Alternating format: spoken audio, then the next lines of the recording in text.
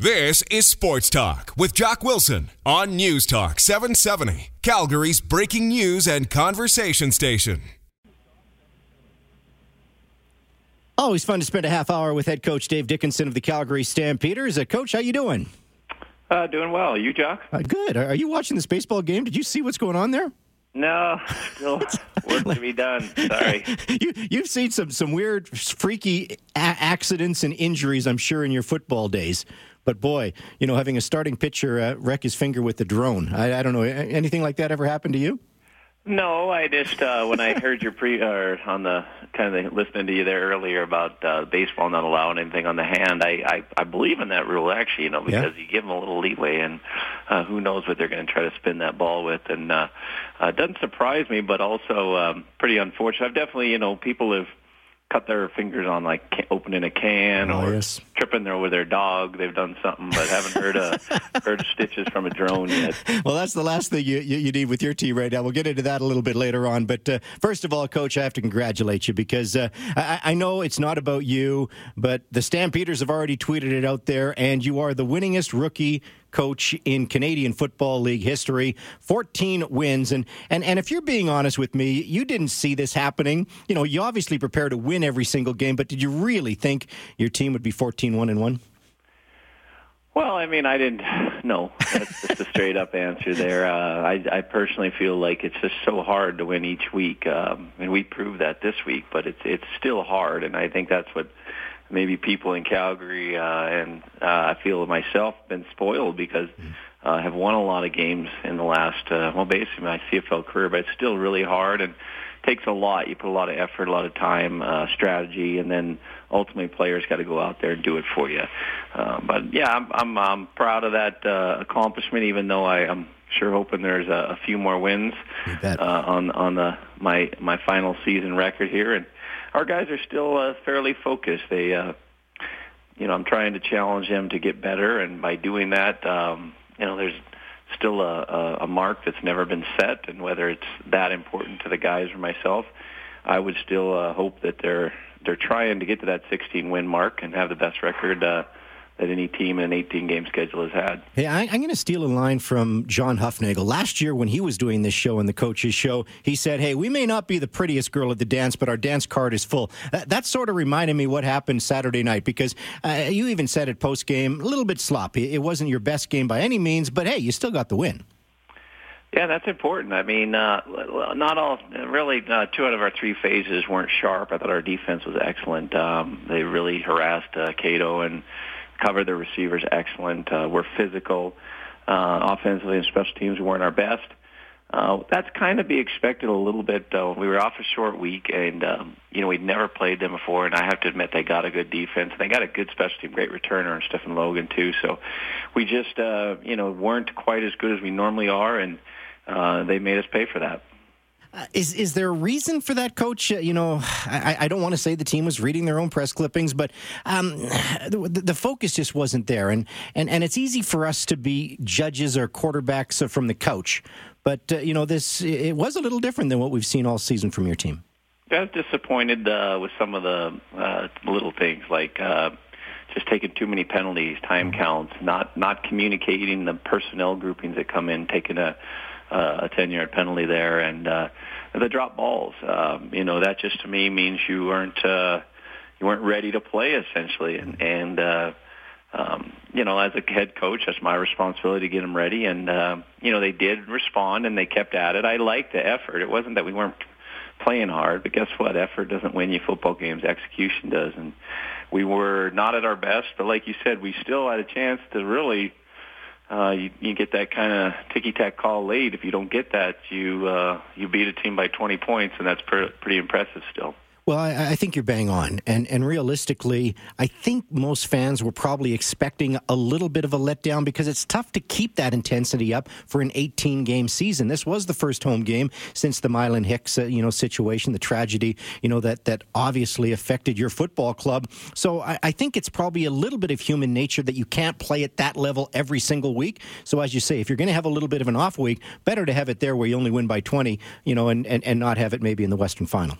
Yeah, and also our guys, it's been a grind. We haven't had a bye week since week 3, and we've been traveling east a bunch, which is doubly hard. And then we come off, and play a 5-day week on an opponent we hadn't seen. So they were in a similar boat as far as they had that short week. And when you get those short weeks, I think the offenses do struggle more because they're more timing-based. They require more time to practice what you want to go against the defenses.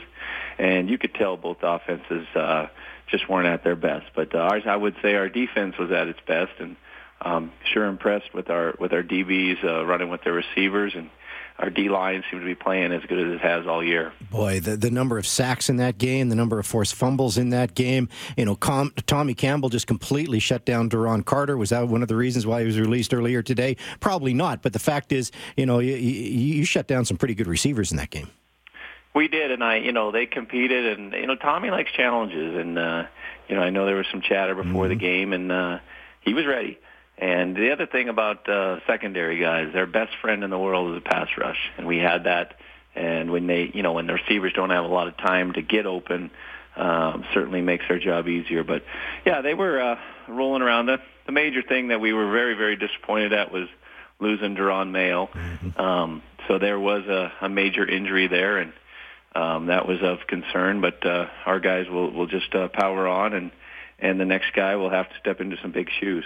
That was just one of those freak things, wasn't it? It just seemed like his cleats maybe got caught up a little bit in that turf, and that knee just went the wrong way.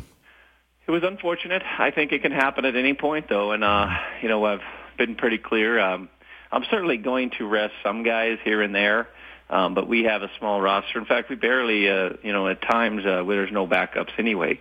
So, but as I do really respect Duron, I think he has been the leader of our defensive group. I love his work ethic, and he had a great year. And just unfortunate, like you say, just slightly twisted. Whether his cleat got caught or not, I don't know, but it doesn't take a lot. And, it looks like, unfortunately for him, he's got, 4 to 6 months of tough rehab now. Oh, man. So he's going to have surgery, is he? He had surgery today. He did, eh? Okay. It was in and out, and weird thing on that was his brother, who played for the Patriots, had the same injury, I'd say 3 years ago. But I know he leaned on his brother for some advice, and I kind of set his mind at ease because his brother said it came back pretty good after about 4 months. So, so it's certainly not a good thing, but we're all got our fingers crossed that it went well today. I haven't spoken with him today, but certainly a big loss, one that we weren't hoping for or expecting, but we'll overcome. Well, it's one of those things, Dave, that, he's been such a workhorse for you. He's been great in that position. I remember John Hufnagel just saying he's an athlete. He's all over the field. So you certainly hope for the best for him. And I will say this, modern technology, modern medicine today, he will be back up and running in 4 months. And I'm sure he'll be ready to go again next season. 20 years ago, I might not have said the same thing. He's in great shape. He takes care of himself, and he's got the right mental attitude too. The guy likes to work, and he'll get after it as soon as he can. So what's going to happen with that position now? Glenn Love obviously comes in a little bit. Are you going to do a little rotation? Is there what's the thought process? Well, I think Glenn will be the next guy up. Malik could also jump in there, and I would like to think that potentially we could move a Canadian in there that hasn't played, either Max Caron or Dexter Janke, give them some work, give us some more depth, and also give them an opportunity. So, we'll shuffle a little bit. We've got another linebacker on our practice roster, Josh Francis. So we've got some guys ready to go. Is either any of them exactly like Duron Mayo? Probably not. But there's still some good football players there, and they just need their chance to go out there and show what they can do. I don't want to make this the injury report, but since we're on the topic, how's Shane Bergman? Well, he's actually. I was encouraged by seeing him today. He was in a boot yesterday, but he was looking a lot better today. We're on another short week here, so it will be tough to get him ready for this game, but certainly nothing season-ending or anything like that. So it was encouraging signs speaking with Shane today. Yeah, no, that's certainly good news. And I know Marquay McDaniel went for a little bit of an X-ray after the game too, but he sounds like he's all good to go, and that's important. Yep, good to go there, which was, certainly, I don't know, I sent the hit into the league. I felt like it could have been a helmet-to-helmet crowning hit, so that's part of the game, though. We've had those things happen, and the guy is just so tough. I still think he's our heart and soul of that group. So yeah, we need him in there come playoff time. Anything else of note that we should be talking about from that game? Nothing too major. Offensive line has been the trouble spot all year. So we're still mixing and matching.